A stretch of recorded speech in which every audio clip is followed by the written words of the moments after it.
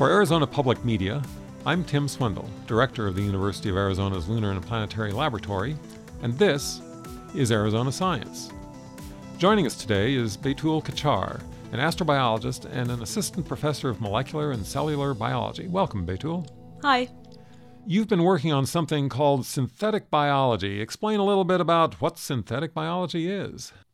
Biologists have often been interested in understanding the world as we see around us. A rather new branch within biology is synthetic biology.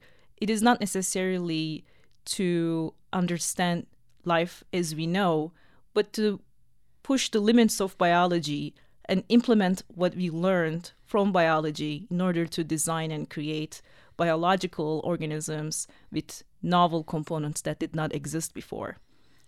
So are you doing this with computer modeling, or are you taking actual organisms and doing things to them?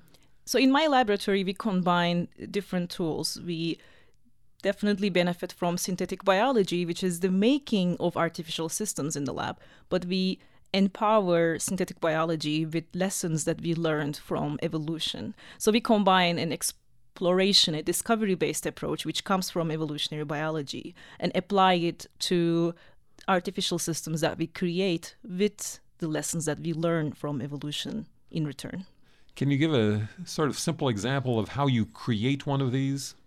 We are interested in organisms that existed in the past, and many of your viewers may be thinking about Jurassic Park when we think about resurrecting past biology.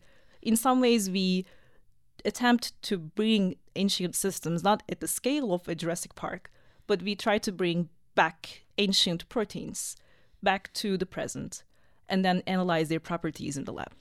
And our main goal is to understand ancient metabolisms and how the ancient organisms that left a signature on the rock record, which we refer to as biosignatures, may have behaved like. So fundamentally, we are interested in understanding how did we end up here.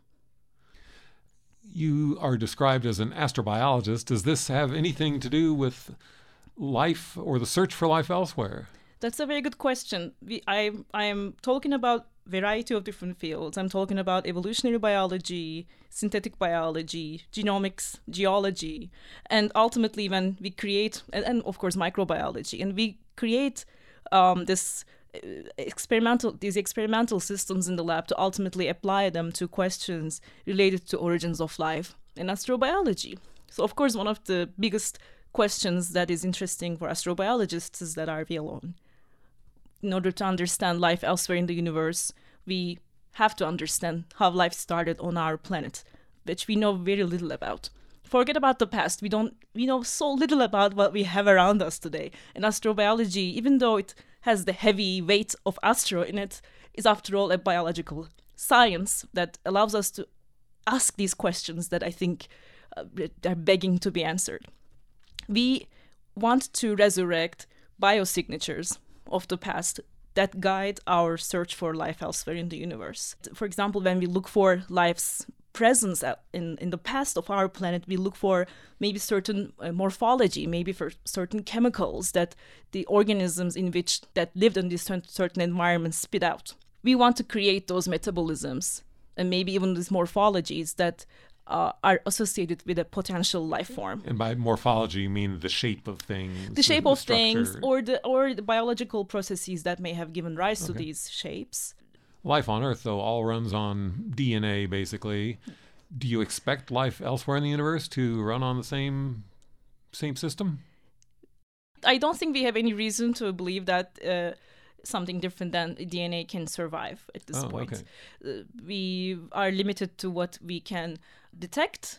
And I think while as a molecular biologist, of course, I would be interested in knowing the nuts and bolts of the molecular processing system of any life form that we find.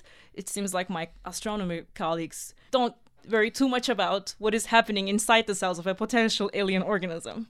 If they give some sort of signal in the atmosphere level, for example, we will go there, right?